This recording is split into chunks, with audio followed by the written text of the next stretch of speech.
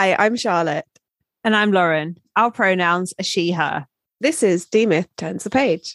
Our special episodes where we keep the lights off and we stay awake. We definitely stay inside the building. And we play the Midnight Game with Cynthia Murphy.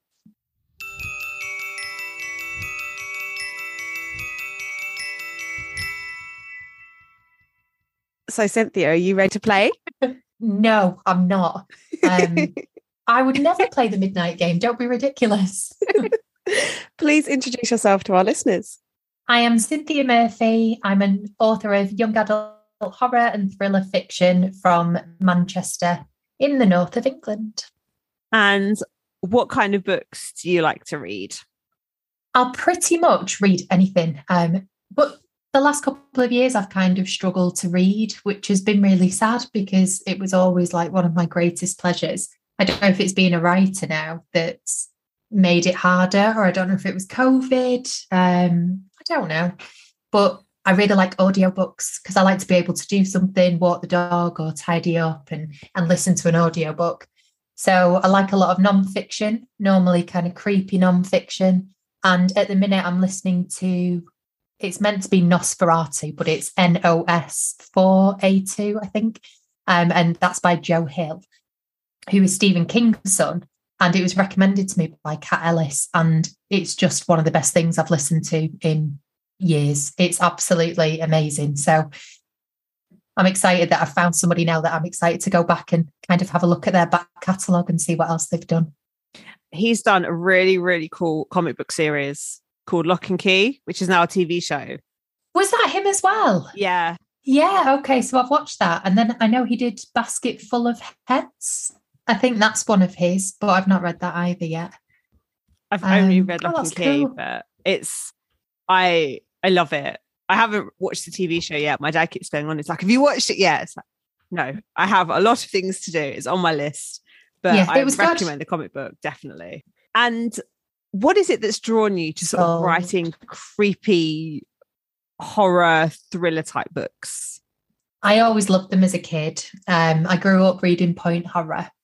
So yes. I am late 30s, grew up in the late 90s, early 2000s, and I just read them all. I just loved them. They were so fast. They were like a different, it was America, teenagers, cheerleaders, all of this stuff that was so kind of foreign to us. And because we didn't have the internet, we'd only seen little snippets of these things maybe on TV. And I used to be obsessed with Buffy. So that all slotted in quite nicely together. So I always liked horror. It was always like my go-to genre. And then after a few failed attempts at writing books, I kind of thought, well, what would I like to read and what would I like to do? And I thought, I'd like to write a point horror. I think I could have a go. So that's where the first book came from. It was like my stab at a point horror, but 2000 style. Point horror is definitely they're definitely books of my younger years. I loved Goosebumps and then got into point horror, sort of graduated up. But yeah, they were so good. They were brilliant. No, not so brilliant now when you read them back. I mean, they're still really good, but definitely some questionable things that you wouldn't get away with saying now, I don't think. They're very 90s. They are very, very 90s. Yeah.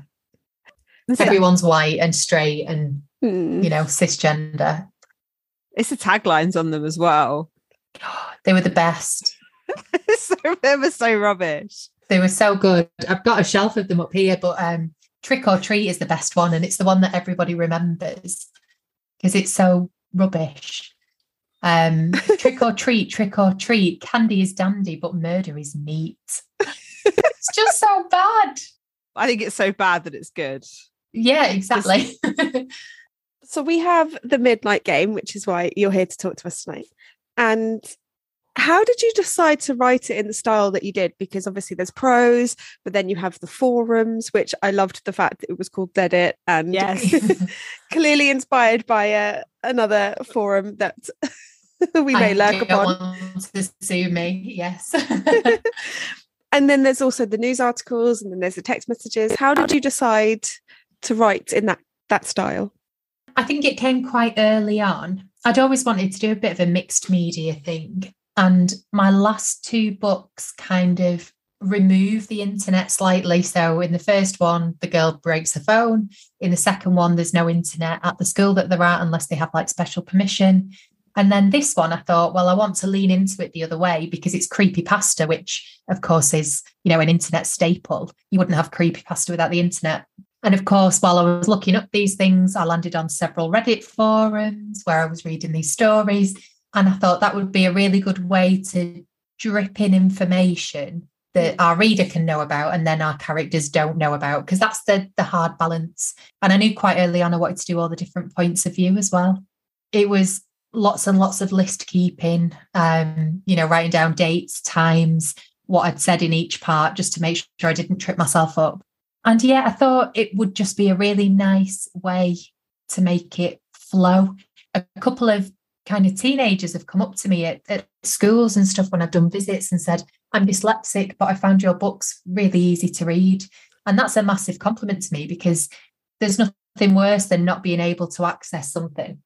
So part of the thinking was also, people are so used to reading internet threads now, or reading text messages or chains of messages, that if I got that in there, would that break it up a little bit for people and make it slightly easier to digest and easier to put down?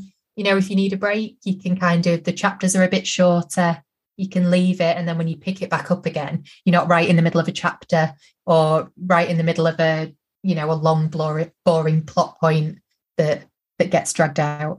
That is a really good point as well. Like being able to put it down and then dip in and out for some people, because a lot of people maybe can't sit down or don't necessarily have time or the attention span to sit in long chunks of time. So actually, yeah, it does flow. It flows, but you can also dip in and out of it. Yeah. And I think now, especially like in the age that we live in, just everybody's so busy, social media is quite a big time suck, and to have something that, you can dip in and out of and it doesn't feel like a chore, hopefully, to read it. Our next question was supposed to be, would you play? But you've already said you wouldn't. So why wouldn't you play? So I love horror stuff and I love films and I love the books and everything, but I really, really hate the real life scenario games. Like people who pay on Halloween to go to a big cornfield and be chased around by somebody who's dressed as Michael Myers with a chainsaw. It's like Charlotte was saying before, or Lauren was saying, sorry, I don't trust anybody enough it was Charlotte, wasn't it? Yeah. Don't trust anybody enough playing to not think that they're going to do something awful. Like, I believe everybody in those masks has the potential to just snap and really, become the murderer. And that's so terrifying. And I hate them. And I hate waxworks, anything that looks like it's going to spring to life. It's just really scary. So I think I put myself in that situation of, well, what would I not do? And then I kind of allow it to play out in writing rather than actually having to go and do it. I mean, the book it's not scary, but it's hella creepy. And I felt tense reading it. And I don't feel like that very often. But yeah, it made me feel tense. Good. Oh. I think tense is good. I think they're the best. Because now, like I said, I watch a lot of horror films and stuff. So I'll see a twist come in, or, which character's going to die first, or it's quite hard to make it scary. But it's those films when your shoulders are bunched up and you're so tense watching it. The first one I think of is World War Z, the zombie film with Brad Pitt. And I remember the first time watching that film, and I was just, every single time something happened, I was so, so tense because the danger was coming from everywhere and you didn't know who to trust or who would turn next or what would happen. So I quite like trying to recreate that sense of dread. I think for me, one of the things that really added to that was the fact that you had these multiple points of view and all the different kind of medias, because you're knowing things at different times than the characters are. And also you'll see what's going on with the character and then be snatched away. It's like you're so close to seeing something. I'm thinking of May in particular. And it's like, no, but we're so close to knowing. And now I have to wait to know. And that tension is, it was good. Yeah. I think that was the nice thing about all the different points of view, because there was many times when I was worried that that wouldn't work, but it is a good device for kind of, like you said, snatching you away. It's that bit in a film where the camera starts to follow somebody else and you're thinking, well, what's just happened over there? And when you're doing it from a first person point of view, you can't do that. So this was the first time I'd kind of done third person multi POV, because it ended up being 7 points of view, because of course then I introduced Alice as like a backstory in the last couple of parts. Before we get into the actual book as well, I want to touch on the cover really quickly. Just, it complements your other two books so well with the pink and the blue on like a dark background. And I think that's really cool that they're not a series, but you can see that they sort of belong together. Yeah, my designer's really cool and they always ask for a little bit of input. And he's got like the 3 books, the cover comes from like an initial scene in each of the books, which is really cool. So he just does a really good job. And it's nice to be kind of branded, that you can pick up a book and maybe know it's a Cynthia Murphy book just based on the colour scheme. Was your cover designer creeped out by the book as well? I don't know, actually. You know what? I've never actually spoken to him properly. It always comes between, so he will speak to my editor and then I'll speak to my editor. So I just get sent pretty things that he's done and then I always thank him in the acknowledgements, but I've never actually met him. You should ask your editor. It'd be interesting to know. Yeah, it would actually. I do often wonder how it would feel to be presented with a book cover and not like it. Like, what would you do? Yeah, I don't know. I've been really lucky so far. The first one, I just didn't know what way they were leaning. Because my original title was Creeper and it's got a lot of Victorian folklore. So in my head, there was like a shadowy figure and maybe a Victorian street lamp. But because it's contemporary and it's in the modern day, and obviously it's marketed towards teenagers, they wanted something completely different and I just didn't know what it would be like. And I remember the day it arrived in my inbox, I was teaching online. It was mid-lockdown and it arrived in my inbox and I just cried. It's perfect. And I hadn't seen it looking that way at all, but I was so happy. I do know people who haven't particularly liked their covers, but have either grown to like them or have turned around and said, no, I think we need to make these tweaks. But I actually think the new one is the best one yet. So I feel lucky. I like that it's quite subtle with the flame and I presume it's a woman in the flames. Yeah. And there's a figure behind her. I think you see something slightly different every time you look at it. Mm. Yeah, it's definitely a subtle one that the more you look at it, the more you see different things. Yeah.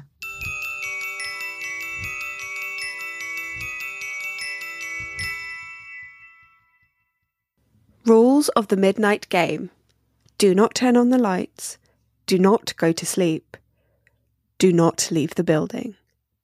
When a group who have met on a creepy Reddit thread decide to meet in real life, they only have one plan in mind. They are going to summon the Midnight Man. And once you start the Midnight Game, you must finish it. There's no other way out. 6 strangers, 1 night. But how many survivors? So we have May. She seems scared, but she's quite resourceful. Like, she brings the hurricane lamp. You have Ellie, who's diabetic. We have Tony. And in my notes, I've written, what's her problem? We have Hugo, we have Callum, and we have Reese, they're all very different. I thought the girls were more interesting than the boys. But how did you decide on having a group of 6 very different characters? Because obviously you've got each person's point of view. Did it get complicated? The characters that you had, the 6 very different people. So because I knew I wanted it to be like a closed, locked room situation, I needed enough characters where you would be suspicious of people, but then not too many characters that it was going to be completely insane to try and keep up with, because 6 was bad enough. So 6 seemed like a happy number, and I knew I would kill most of them. So I knew that as it went on, we would kind of get less and less points of view. There was a bookseller reading a copy and she sent me a message and said, oh, well, I'm assuming everyone makes it because of all the different points of view. And I was like, oh dear. Oh no, that's not going to happen. So yeah, I had to kind of come to that happy number. And I quite like the idea of evenly spreading it between 3 boys, 3 girls, having very different characters. It was enough people to have very different characters without like repeating a type, if that makes sense. Because you have to have a certain kind of stereotype just to make a character work, I think, just to get that image in somebody's head. So yeah, 6 just seemed to be the magic number. The characters, they all meet online on this forum that we've mentioned. They meet online prior to meeting in real life. Was it important to you that they were all strangers? We're not in the spoiler section yet, so I'm going to do. Was it important that they were strangers rather than acquaintances that already knew each other or a group that were already friends? Yeah, definitely, because everyone had like an element of some kind of secret, whether it was quite an innocent one or whether it wasn't an innocent one. And then, of course, with what happens in the end, it works in, or it would have worked in some people's favour that they are strangers and can just walk away from it at the end. Because I love writing about friendships, but I would hope that in that situation, if people were friends, they'd be looking out for each other. Whereas here, everyone just had a reason to kind of look out for themselves, so they didn't have those ties that would make it harder for me to separate them all. And I guess also if they're friends, there's a whole extra level of betrayal, which probably shouldn't be involved in a young adult book. Yeah, I mean, well, I don't know. My second book, that's quite bad. But yeah, I think you get away with just a little bit more when they don't know each other, because some of them are just presenting personas that they want everybody else to see, like trying to emphasize, and they wouldn't get away with that in a friendship group. And then I think there'd be like another 20,000 words of dialogue in a friendship group, wouldn't there? Talking about why have you made me come and do this? But I did get the friendship element in later, but in a slightly different way. Yeah. And so you created this online forum, Dead. The name just killed me. It was brilliant. And it's so full of creepypasta references and these creepy games that they all shared with each other. Are any of these games real? And I mean real as in the sense that someone else had made them up, not real as in there's actual demon summoning, because because it's like the 11 Wild game, 3 Kings. So I found all those games on the internet, and then I just wrote out my own version of the instructions. So I kind of read them in several different places. There's a website called The Ghost in My Machine, I think it is, and they published a little book of, it's called something like Scary Games You Shouldn't Play, or Scary Games to Play in the Dark, or something like that. And that's what I was reading when the kind of idea popped into my head.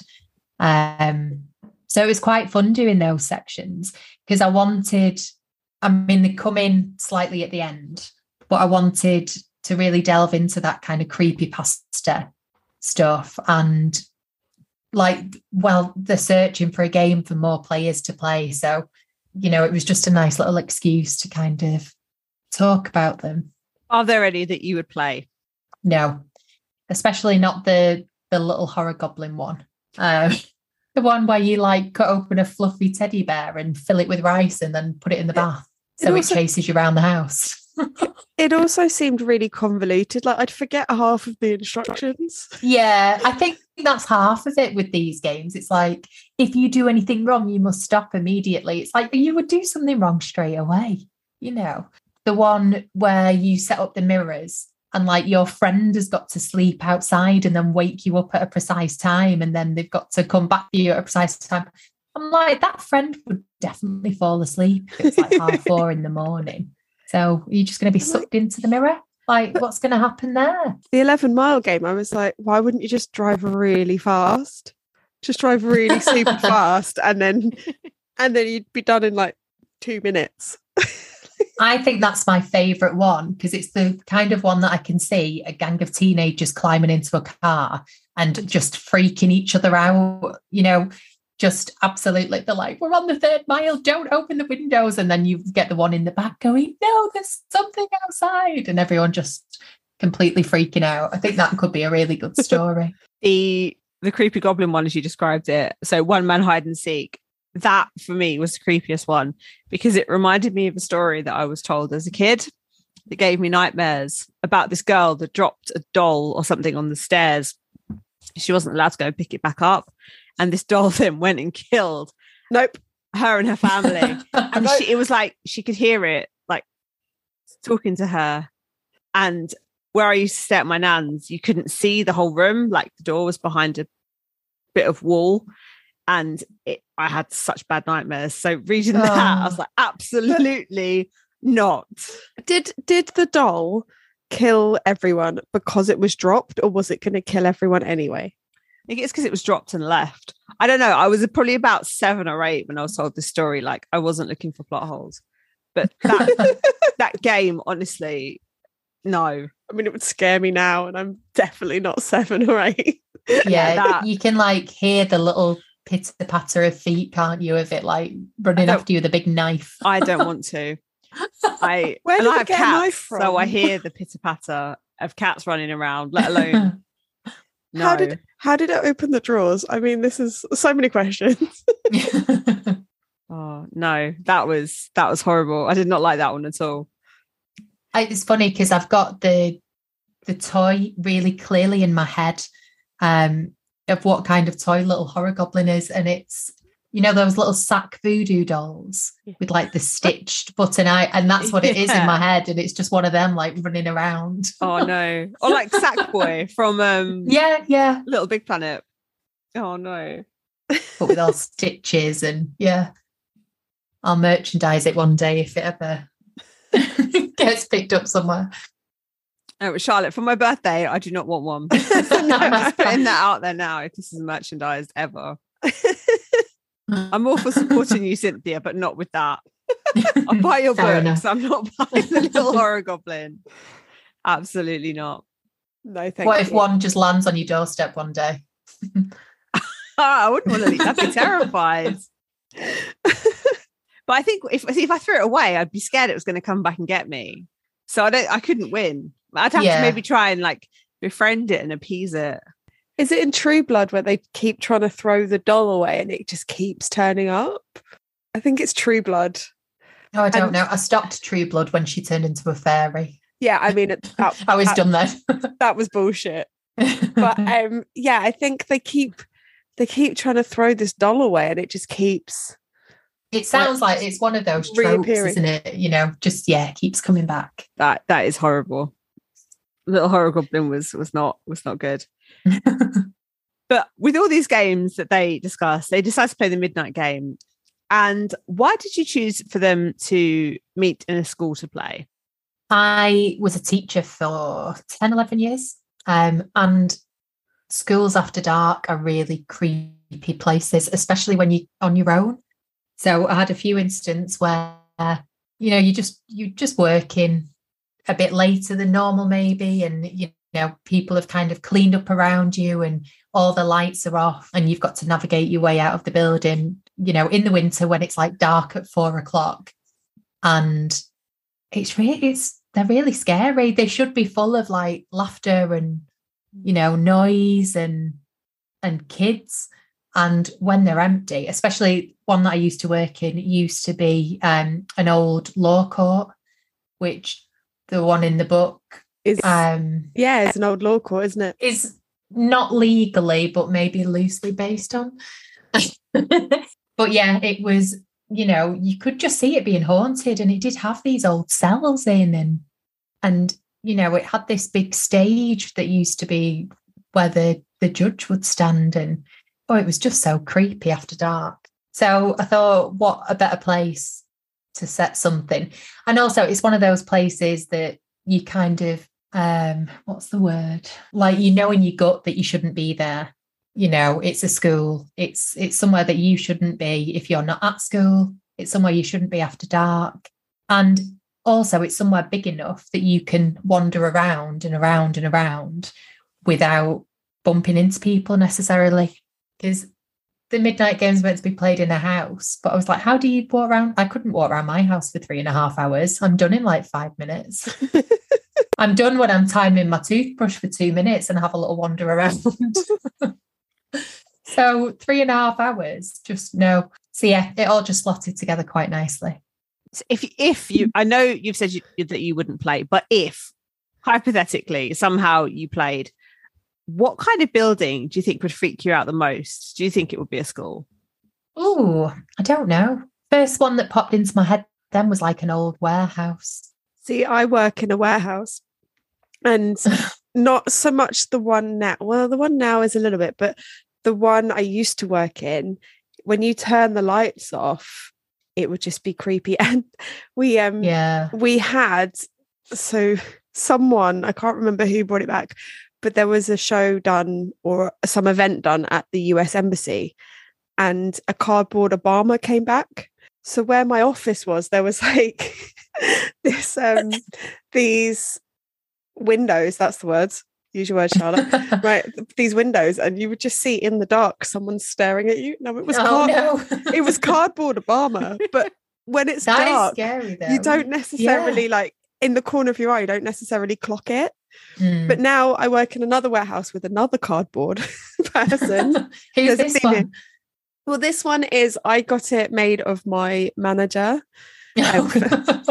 For his 30th birthday, I got a cardboard cutout made of him as a joke, and we put it in my office, and the person who sets all the alarms and comes around and he checks all the emergency lighting, he comes at night, because obviously that's when everyone's out of the building and he can test everything, and he didn't know that we had this. So he just walked in and he sent my manager a text and was like, yeah, I didn't realize that there was a cardboard cutout of you in the office, and it proper like shit me up.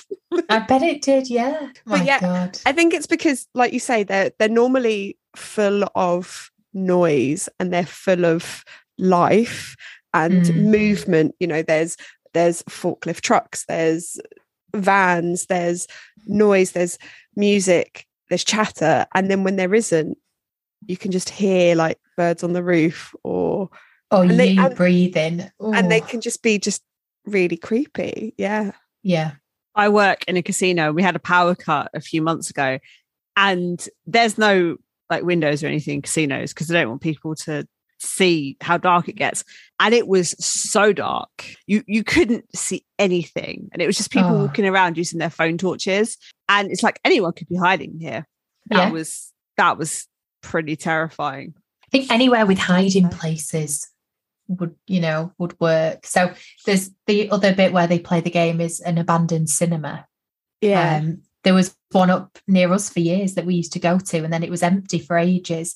And I saw all these pictures that an urban explorer had put up, and so many places to hide, like so scary. We find out through the forum that the game was played a few months beforehand and ended up in the death of a girl. So why would anyone want to play it after that? Or does that add to the mystique? I think it definitely adds to it. And even though I am not going to play, teenagers, and I say this as a, someone who felt exactly like this when I was a teenager, like you're invincible. Bad things aren't going to happen to you. Everything's just, much more lighthearted and a bit of fun. And, so I think there might be one or two people there who are like, I'm not sure, but it's very easy to get swept up in, in a bad idea, a good idea, and go along with everybody else. And I think when you're a teenager as well, like you don't know your boundaries. You don't know when to say no. You don't know that it's okay to be rude to somebody if you don't feel safe. You just don't know those things. So yeah, I think it would be very, very easy to brush the death of somebody aside, because that's not going to happen to you. Because, you're smarter than that, or you're more invincible than that, or you're braver than that. And they don't know her. And they don't know her. Yeah, it's not real, is it? It's just another story on the internet, essentially. So part of the ritual to summon the Midnight Man is so you write down your secret and you write down why you want to play the game. But so they pin up their names, but they keep their secret on them. Yeah. So why do they have to keep their secret on them and not pin up their secret as well? Because I made that bit up. So pinning your name bit is part of like the online ritual. And then it wasn't in the first draft. And when I was chatting to my editor, she was like, so everyone has a secret. And we know that at the end. She was like, but do we need to make it more obvious that everybody there has got this secret? And, can we build it in with the mythology somehow? So, yeah, I basically made that bit up. And then, later on, as a plot device, you find somebody's secret and it gives a little bit of something away. And, it's just there as exposition, just an info dump. One thing that we thought was really cool was that you have a character with diabetes, and there are points where they talk about her blood sugar and needing to test. And she has a lot of drinks with her I assume, for her blood sugar. So was it important for you to include a character who had diabetes? Yeah, I think I was a teacher for so long that so I remember doing my teacher training and you got a case study of a kid who might have dyslexia or diabetes or ADHD. You had to write about how you would approach it. And we were sat there in a group and there's like 6 or 7 of us and we've all got somebody different. And I remember the tutor then went, right, so that's your class. He said, those 7 kids are in your class. That's just the way the world is. And it's true, like you have a class and there's so many different types of people in there, whether it's, ability wise or whether it's culture wise or background wise. So I found it really important in everything I've written to try and have like a broad spectrum of people, not just, everyone being white. And, because I think when I was growing up, everybody was in books, and I didn't know at the time that wasn't normal and realistic. So I try really hard not to do it now. So the diabetic girl came to me because in the last kind of 2 years of when I was teaching, I had seemed to be about 3 or 4 kids within the same class over 2 years, all got diagnosed as diabetic at the age of like 10 or 11. And to watch them on this massive learning curve and have to learn to check their blood sugar, inject themselves, like monitor. I remember going on a residential and I had to read this book about carb counting so I could figure out what somebody would need for dinner in order to counteract what they'd done that day. And then if they would need insulin after it. And I thought, this is exhausting. So these kids are doing this as well as just everything else. And some of them were really sporty. And, some of them did loads of other activities. And I thought, you get faced with something like this and you just get on with it because you've got no other option. And I really wanted to show a character who had something like diabetes and just got on with it. And actually, it didn't affect the fact that she's a bit of a badass. And it didn't make her unlikable, that she had something different about her. So yeah, it felt like a really cool way to kind of, I don't know, tell those kids that, I saw how difficult it was and how hard you worked and how well you got on with things. So hopefully there's teenagers somewhere who might read it and go, oh, that's cool. And then move on. Like, because it's not a big deal. It's not they're not there to be a hero. It's just like, oh, that's like me. And then move on. Telling diabetic teenagers that they too could play stupid games with strangers off the internet. Exactly. You too can get locked in a room with, 3 slightly idiotic boys who all want your attention. But the rules of the game seem pretty simple, I suppose. Keep your candle burning, keep moving. And if your candle burns out and you can't relight it, just make a circle of salt to stand in. Don't leave the circle without a lit candle. And don't go outside. So I guess that's not too difficult. But how much fun you would have making up these rules? Well, you would think so. So I didn't make up most of them. Most of them came from like the creepypasta, like internet legends. It was quite fun giving them ways to break the rules. And thinking about, I felt like I wrote the word candle or wick like 8 million times. But it has to be in there, because they're kind of carrying it around. So yeah, it was fun breaking the rules. It was, immediately, there's a character who steps outside of the salt circle without a candle, which is like, she should not be doing that. So I wanted to give that element of, somebody looking at the page going, no, what are you doing? Don't do that. And then, of course, at the end of the chapter, that's exactly what they do. So I think it was, more bending the rules rather than making them up was the fun bit. For me, it was that moment when the candle went out and it was kind of like them panicking to try and relight it, where I was like, oh my God, like what's going to happen? And that's when I started to get really tense. Because when they're just walking around the school, it's creepy, but it's not, okay. It's like a false sense of security. You think it's all fine. I think the when I was thinking about if somebody gave me 10 seconds in a creepy, dark situation to light a candle, would I be able to do it? No. It seems like a long time, but if you're shaking and all that stuff. Every time it happened, I was holding my breath every time. Even by the time I'm like, no, they're clearly going to like light it again. No, still holding my breath. And like you said, it probably takes less than 10 seconds, right? If you were to light a candle now, you'd probably do it in 1 second. But as soon as you're thinking about it and someone says to you, and some of them, they started counting down. Yeah, that was my favorite bit, doing like the countdown in the background, like how ominous. And obviously as soon as that happens, then they start shaking more, then they can't do it. Yeah, and if you can't catch the match because you're not allowed a lighter, so if your match doesn't work. Were they allowed to use the other candles to light their candle, or did it have to be a match? No, it had to be a match. I think there's actually a bit where I think it's Tony says, just use your candle, just what are you doing? And she's like, well, I'm not allowed, it's not in the rules. Because that's another thing, like if you don't follow the rules in that respect, is something bad going to happen? Well, I'm going back to the multiple point of views. I did like how you created suspense, because again, with each person, with how they felt when they tried to relight the match, I felt like I was with them. Please light a match, please.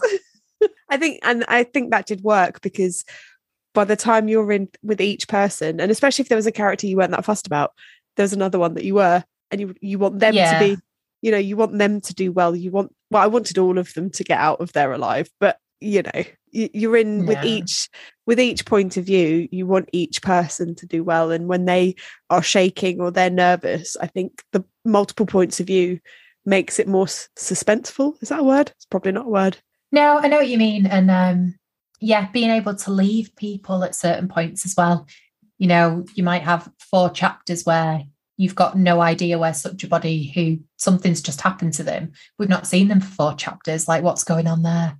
That was a good way as well to have people be doing naughty stuff that they shouldn't be doing without us like seeing it happen, or without people knowing that person should be around and they're not at the minute.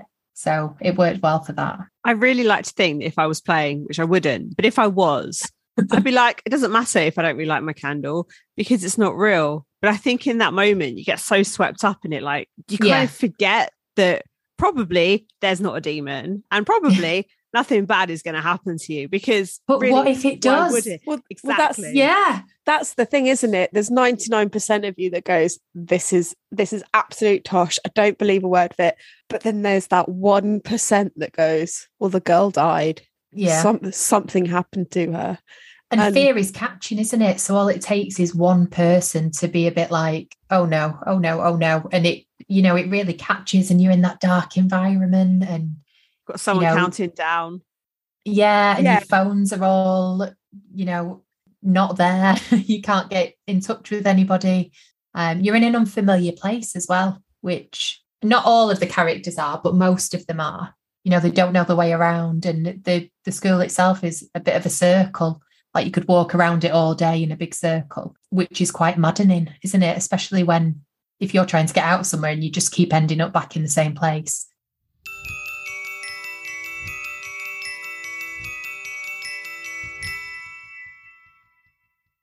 This is the part of the episode where, if you haven't read the book, blow out your candle and stay in the circle of salt until it's safe to leave, or 3:33 a.m, whichever is sooner, as we'll be discussing plot points and the ending.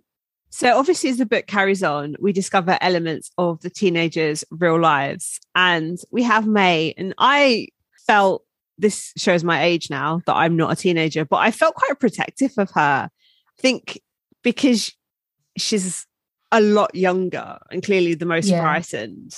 Was she always going to be the youngest? Yeah, she was always going to be the youngest. She always had like a bit of something to prove, either to herself or to somebody else. Like, I don't think she really knew herself. She was dead then, and she was genuinely interested in it all. But yeah, she was always going to be the baby. And also, when May's candle goes out, she realizes that she left her bag in the library. Why on earth did they split up? Because in every great horror movie, there comes a point where somebody says, I think we should split up now. And I just had to get it in there. And it was too hard to get what I wanted done if they were all going to stick together, because there's only 6 of them and they're in this closed environment. So they needed to split up. But of course, it's that brilliant moment where you go, no, don't do that. Don't do that. Don't leave her on her own. That's a silly idea. And it's not actually written in there, but potentially she didn't actually leave her bag there, because I don't think she'd be that forgetful. I did find it a bit odd because she's one who brought the hurricane candle glass. Very organised. She was very organised. And the first thing I wrote about her was that she's really resourceful. And then she's left her bag in the library. Yeah. But I then put it down to her age. Yeah, no, in my head, somebody's snagged it at some point, but and she's not realised. So yeah, still a bit forgetful, but I don't know if I ever actually wrote that in there. Or just trusting, maybe? Yeah. You know, these are all her new friends as far as she's concerned. Which, moral of the story, do not trust anyone off the internet. Yeah. If you were May, would you have followed the noise? So she hears a noise and she goes to investigate. So, which means that she's left the circle of salt without a candle. Would you follow the noise? I don't know, because she's kind of safe in the salt circle, but she has a massive freak out, doesn't she? So she really loses it to a point that I think scares everybody else. So I think she's that frightened that when she thinks that she hears a friendly voice, she's probably desperate to go and join up with everybody else, you know. So yeah, I think if I was that scared and I thought that somebody friendly was there, then yes, I probably would. R.I.P. me. I want to go back to splitting up for a second, because I don't like the idea of, if I was in a group of people who I maybe didn't know, I wouldn't want to split up. But I also don't know if I'd want to, say, be with one other person looking, because maybe if I was a teenager, I wouldn't be thinking about it. But certainly as an adult, I wouldn't necessarily trust the person I was with. Yeah. You just don't know. No, but again, I think like teenagers maybe don't have that same worry bone that we have, like as a grown-up. And I know I would rather be with somebody, even if it was just to be able to grab them and throw them at the Midnight Man while I ran away. I'd rather be with somebody than be walking around on my own. Oh yeah, no. You make a good point there, actually. Tony seems to fancy Hugo, or there's something that's a bit weird there, and she really makes a beeline for him, and they end up kissing in the library. And we later see Tony, she doesn't say it, but she implies that she wasn't really willing to kiss him and that he kind of forced himself on her. So as readers, we know that it was the opposite, but Ellie doesn't, because she walks in on something happening. And she tries to defend Tony. And we then find out that Hugo previously got away with sexually assaulting a girl. Did Tony know this? Or was it just a lucky coincidence that the person that she picked a lie about had this secret? That's a really good question. I want to say that yes, she did, but no, I don't think she did. I think it was just her way of getting Ellie on side in, you know, that awful way of like lying about something, and then it tied into what he did. It was funny. I had a lot of chats with my editor about keeping that in, and we did edit it slightly. But it was really important to me to have something in there about like implied consent. Because I think, especially as a teenage girl, like every single girl or woman that I know, unfortunately, would have a story to tell you about somebody doing something to them that was not invited or they didn't want. So I kind of wanted that element in there that he had done it and then he had realised after it was wrong. Because I think as well, being a teenage girl in like the 90s, there was probably a lot of lads who did stuff like that because they just thought it was okay. Nobody had told them that it wasn't okay. So I kind of wanted to get that in there just as a personal, like, you know, bugbear of, you know, maybe somebody will pick this book up one day and go, oh, right, okay, so that's not okay, fine. But Tony's just a horrible, horrible person. So, you know, the fact that she, like you said, she doesn't say it, she doesn't say anything happened, but she kind of lets Ellie believe that Hugo took advantage when he shouldn't have done. And she needs to get Ellie on side. So I think it's less that she knew what he'd already done. And it's more that, she wants to get this girl who seems quite level-headed and seems to get on with everybody. She needed her on her side because obviously what happens next is they completely turn on her. So she needed that element of trust and maybe slightly of distraction. I wondered as well if she was a little bit jealous because Hugo obviously fancies Ellie. Definitely. And I wondered if Ellie maybe thought Hugo was cute. I won't go as far as say she probably fancied him, but she seemed a bit interested. There were points when she was like, "Oh, we could spend time together in this creepy school." Yeah, definitely. I think there's even a line in there somewhere where somebody said, "Oh, I thought he liked you," and she was like, "Yeah, so did I." And then that they don't really talk about it anymore. But yeah, definitely. There's, God, I was a nightmare when I was a teenager. Like any boy who looked at me, I'd be like, "Oh."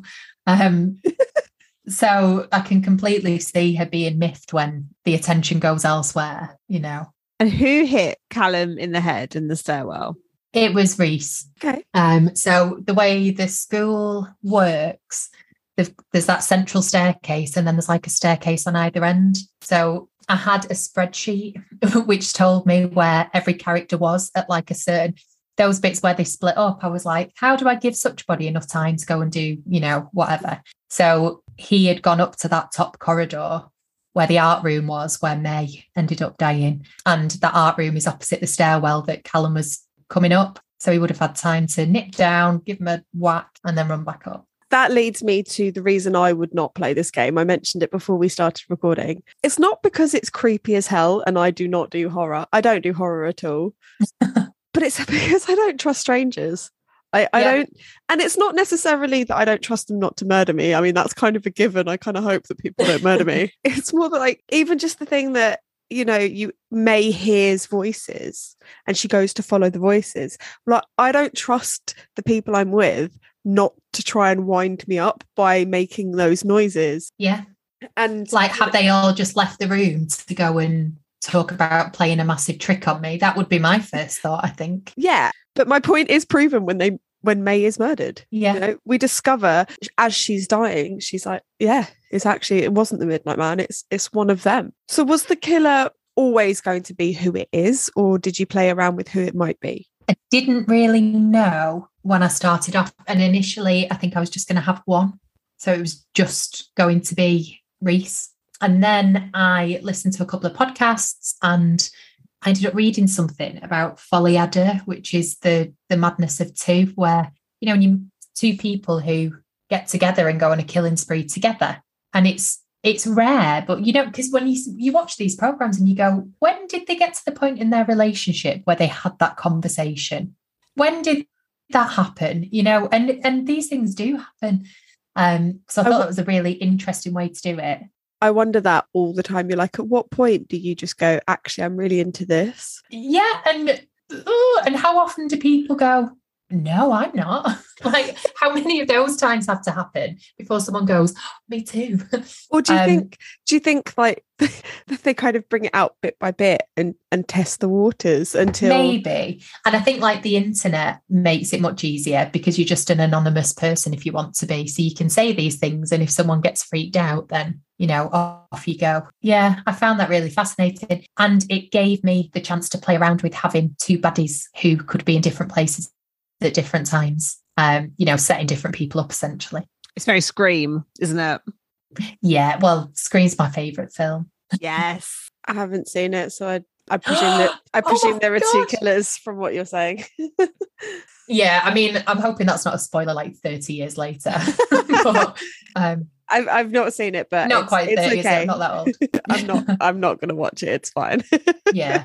It's a really good reveal, actually. I am going to send you pictures, though, when we finish, of Skeet Ulrich in that film, because oh my God. No, you already have. Have I? Yeah, okay, because we started watching Riverdale and he's in Riverdale and you were like, he's in Scream. I love Riverdale. He's so hot, though. Now and then. He'd be better now, yeah. If you stopped watching True Blood when she became a fairy, please tell me you stopped watching True Blood when they brought the aliens in, because that's ridiculous. They had aliens in True Blood. No, sorry, in Riverdale.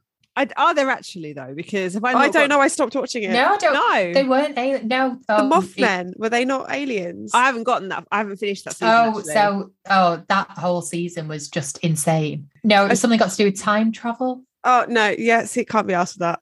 But no, I thought it was brilliant. Like the writers must have just gone, what else can we do? Like, and someone went, whatever you want. And they've just absolutely gone nuts. Because now it's gone back to the 50s.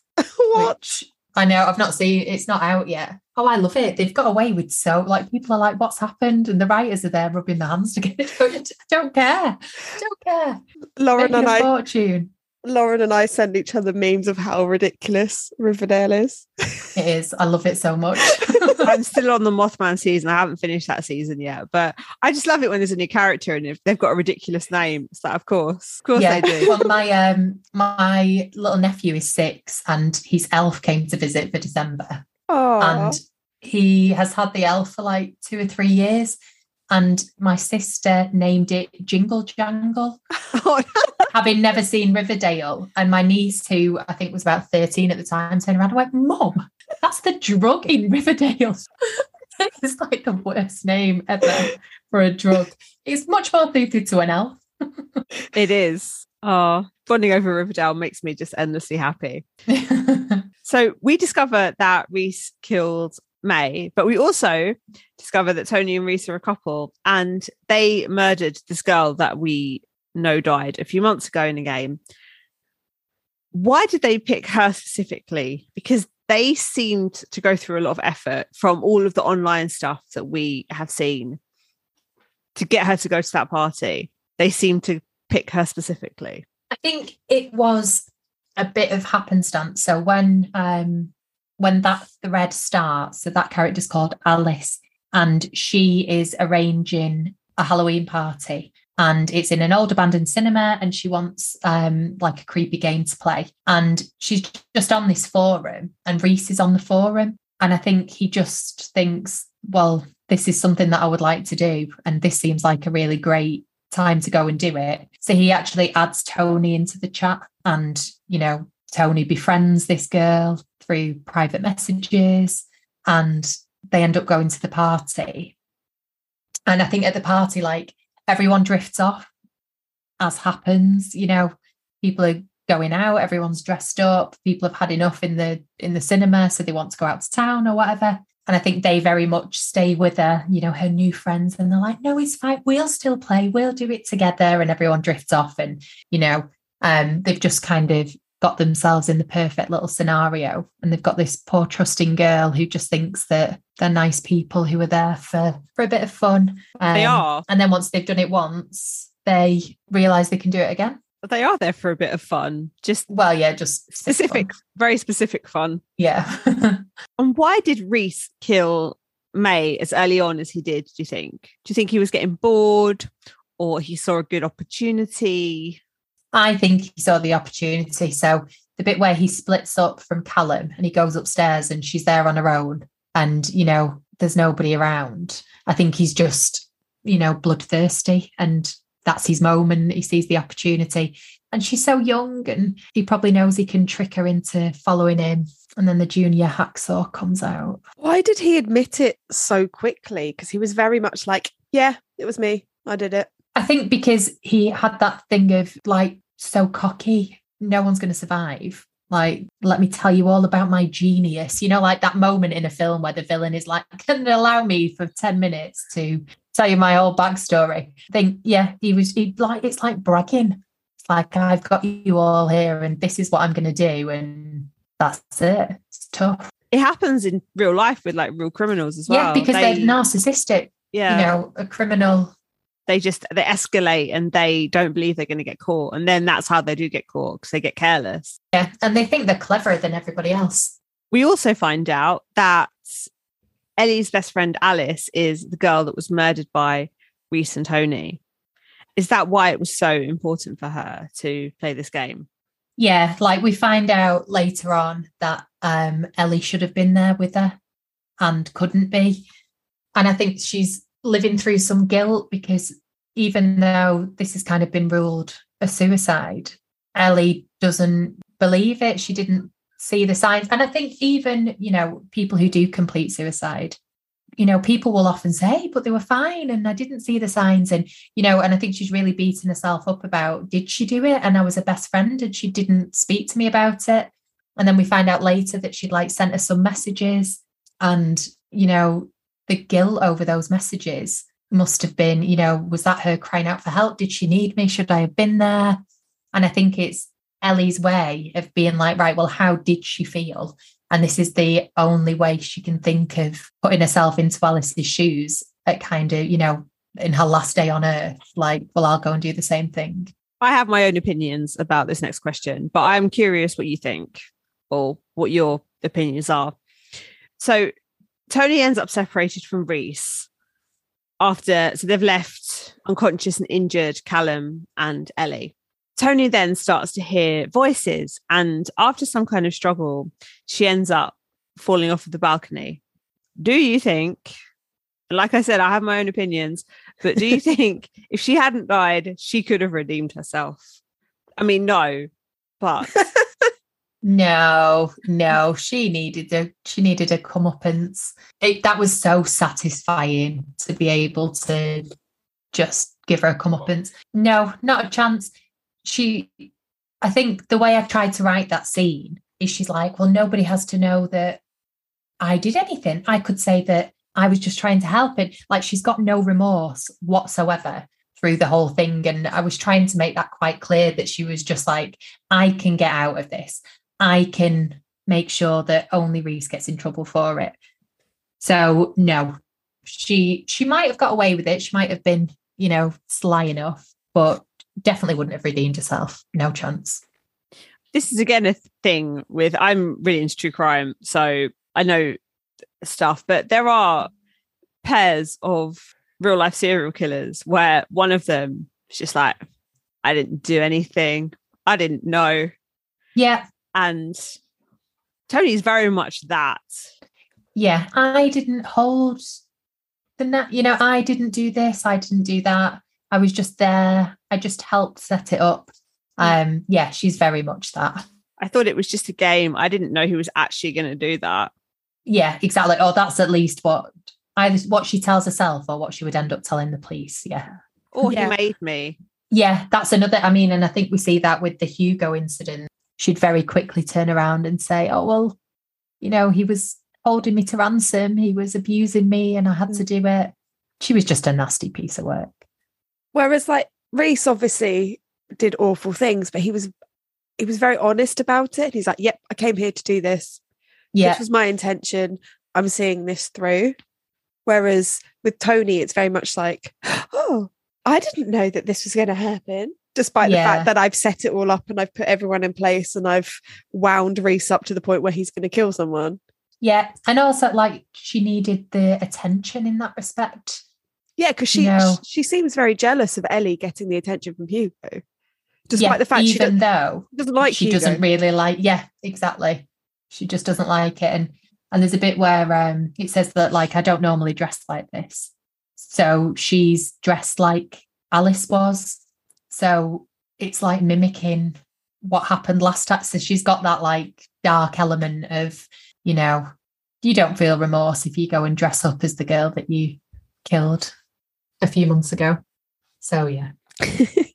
There's a line in the book that Reese and Tony evaded the Midnight Man previously when they killed Alice because they used false names. And we see at the beginning of the book that Reese, he slips up and he gives his real name. But why did Tony go along with it and give her real name? Why didn't she just give a fake name again? I think because there is that element of wanting to please and following his lead. She's very much second fiddle. She's not the main instigator.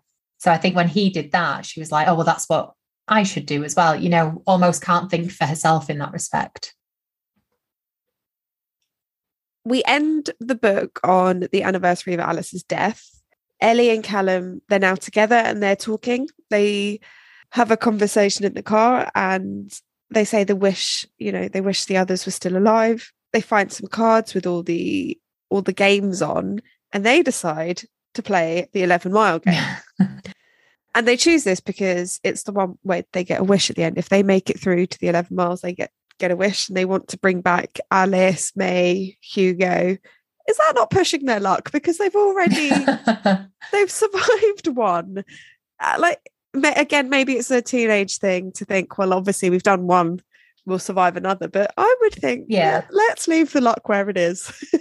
Yeah, so would I. But yeah, I think it's definitely a thing of, well, if that one worked, then surely one of these should work. And if we just have to go through that, like, it doesn't seem as bad as the Midnight Game, there's no one chasing you. If we can do that, then could we potentially bring someone back? I would love to do it where someone came back wrong. Ooh. Like a short story or something where it works, but the person's just not right. They didn't want to be back, and they're like, why did you bring me back? Yeah, like Buffy. Yeah. Or like what's his name in American Horror Story, where he gets brought back in the Coven one. Evan Peters. That's it. Yes. Yeah, but I don't remember what his character name is. No, but he's just not right. No. Is that the one where he's chopped up? Yes. And they like Frankenstein him back together. Yeah. Yes. You are not selling this show to me. I'm not going to lie. It's if you're not a horror fan, then it's gory. I think it's good though. I think it's really good up until the point where it just takes it a little bit too far. Sometimes, like the Asylum one was so good till they brought aliens into it, and it's like, if you just left it. I've not seen that one. Oh. Yeah, I've kind of picked and chosen which ones I've watched. So I've watched Coven. I watched the original, the first season, and I've watched Roanoke. No, you need to watch The Hotel. Well, I want to watch it just for Lady Gaga. She is fabulous in it. I loved Hotel. Hotel was good. I'll watch that next then. I can't imagine Charlotte watching it though. There's nothing about it that interests me. Even Evan Peters. Yeah, but I can watch other things that he's in. Well, like Dharma. Yeah, that was good as well, actually. That was really good, but that's not horror. That's creepy, and it's almost true crime, but it's not. No, it's not hot in it. He's not hot in it. No, true. And he's also playing a gay character. Like, he wouldn't be interested in me anyway. Although, have you seen that there are women in America who are obsessed with Jeffrey Dahmer?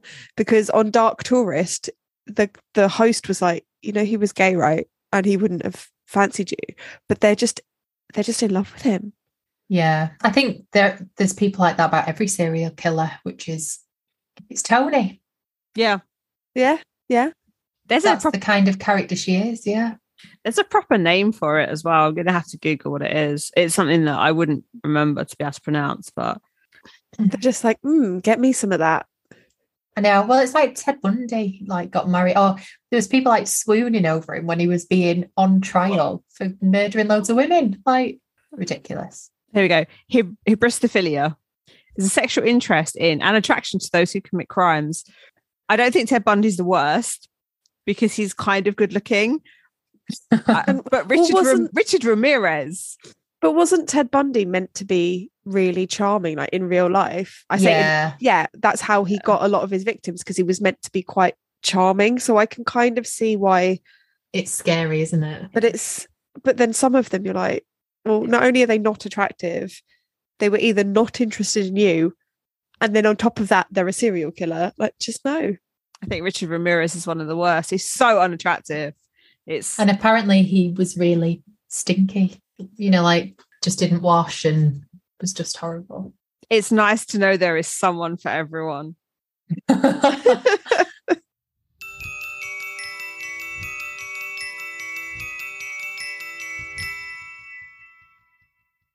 Thank you so much for coming and talking to us about something that has creeped us both out so much. It's been so nice. It's the first time I've kind of dissected the plot with anybody since I wrote it, because obviously it's not out yet. So I always love talking to people when they've read it and getting their opinions. And thank you. We just love the fact that we can message each other this stuff and then talk to you about it. Charlotte messaged me about why would they do it? And it's like, they're teenagers. They feel invincible. But stupid stuff like the fact that I wouldn't play this because I wouldn't be able to prick my finger and draw blood. We can talk about this This is bonkers stuff. I was like, that's the bit, right? You wouldn't want a pinprick of blood, not the fact that you could potentially summon a demon or be locked in a school that you don't know, listening, and also the shadows in the school, the noises with 5 other strangers who could potentially end up killing you. And guess what? They do. Like, actually, for a bit of a spoiler, I was never going to save Callum. It was meant to only be Ellie. Oh, really? As the final girl. Yeah. Well, and then I got to like him so much. I thought there was going to be only one, because at the beginning of the book, there's one person that you talk about. Well, so originally that was Ellie. I thought it was, for some reason, I got it in my head that was a girl until it comes out, and I'm like, oh, it was actually Callum. But I thought it was throughout the book. That changed like 2/3 of the way through. I thought, oh, I quite like him. And that epilogue wasn't in there until after my editor read it and said, I think I need them to be together. I think I just need it. I know, because they weren't. It just left it in the car when they were like driving to the hospital. So the epilogue came later. So the game came later, because that wasn't in the original ending either. But then I got to use that brilliant line of, do you want to play a game? It was a very good way of ending it. I feel like I want to know what happens in the game. on the 11-mile game. I'm sort of curious, but part of me likes not knowing. Yeah, I think you just imagine it yourself, don't you? You've got enough information on how to play and enough information of like what their characters are like that you can just put your foot right down. Put your foot right down. Do it. Do those 11 miles in like 2 minutes. So we're talking to you before the book has come out. Obviously, this won't come out until after the book is released. But are you thinking about what's coming next? Yeah, I'm writing book 4 at the moment. I've got an awful lot on next year, so I feel like my nice quiet year has come to an end. We've just moved house, so not particularly quiet, and next year is just going to be insane. So book 4 hasn't been announced yet. It'll probably be announced in like July. That's what they seem to do, and then it will be out the January after, so January 24. I've just had a chat about some books after that, even though nothing's official yet. I've got something coming out in September with a different publisher, which I'm not allowed to talk about yet either, which is fun. But that one's already written, so I'll stop worrying about that one now. And Win, Lose, Kill, Die, my second book, is coming out in the US next autumn, and I'm taking part in something else that will be out around Halloween. So I've got 4 books out next year, and I've got at least 3 at the minute that I have to write, which is insane. Busy. It's amazing. It's brilliant to be busy, and I'm so excited there's so much coming. But you know, when you feel like it all comes at once, that's what this year has been. Yeah. And where can people go to support you and to hear about the book announcements, any events you've got coming up? So I've got a website, which is just cynthiamurphy.co.uk, but I'm on all socials, and I'm Cynthia Murphy YA on everything. I'm probably most active on Instagram or Twitter, and I put all my announcements and pictures of my dog on Instagram. We will put that in our episode description so that people will be able to find you and follow you easily, because you have so much exciting stuff coming up that we all need to know about it. So, and who doesn't want cute dog pictures? Exactly. Like, it's just a lowly account at this point. So, yeah. Well, we have had the best time talking to you. So thank you so much.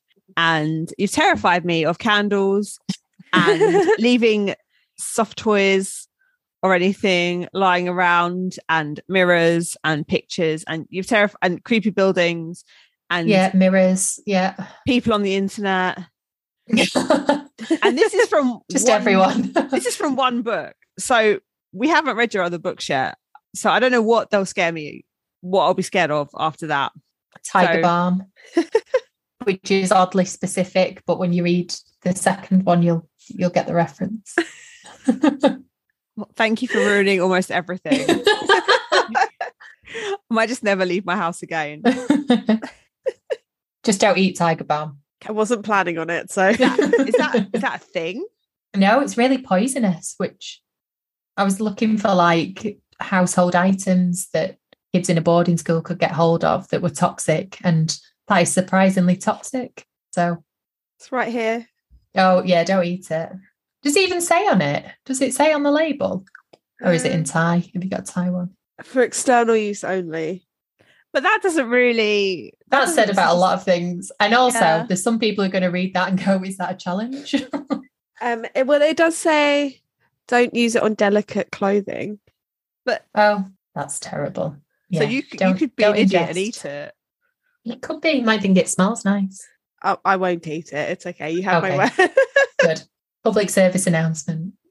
Don't eat tiger palm. Don't eat tiger balm.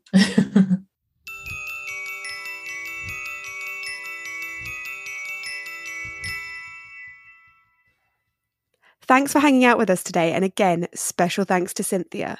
Follow us on Instagram at Demythifying the Podcast for more of our author episodes. And if you're liking what we're doing, please rate us and subscribe, as we always have new and exciting content coming your way. Check out our website at www.demythpod.co.uk and recommend us to a friend. She's been Lauren, I've been Charlotte, and today we've been turning pages with Cynthia Murphy.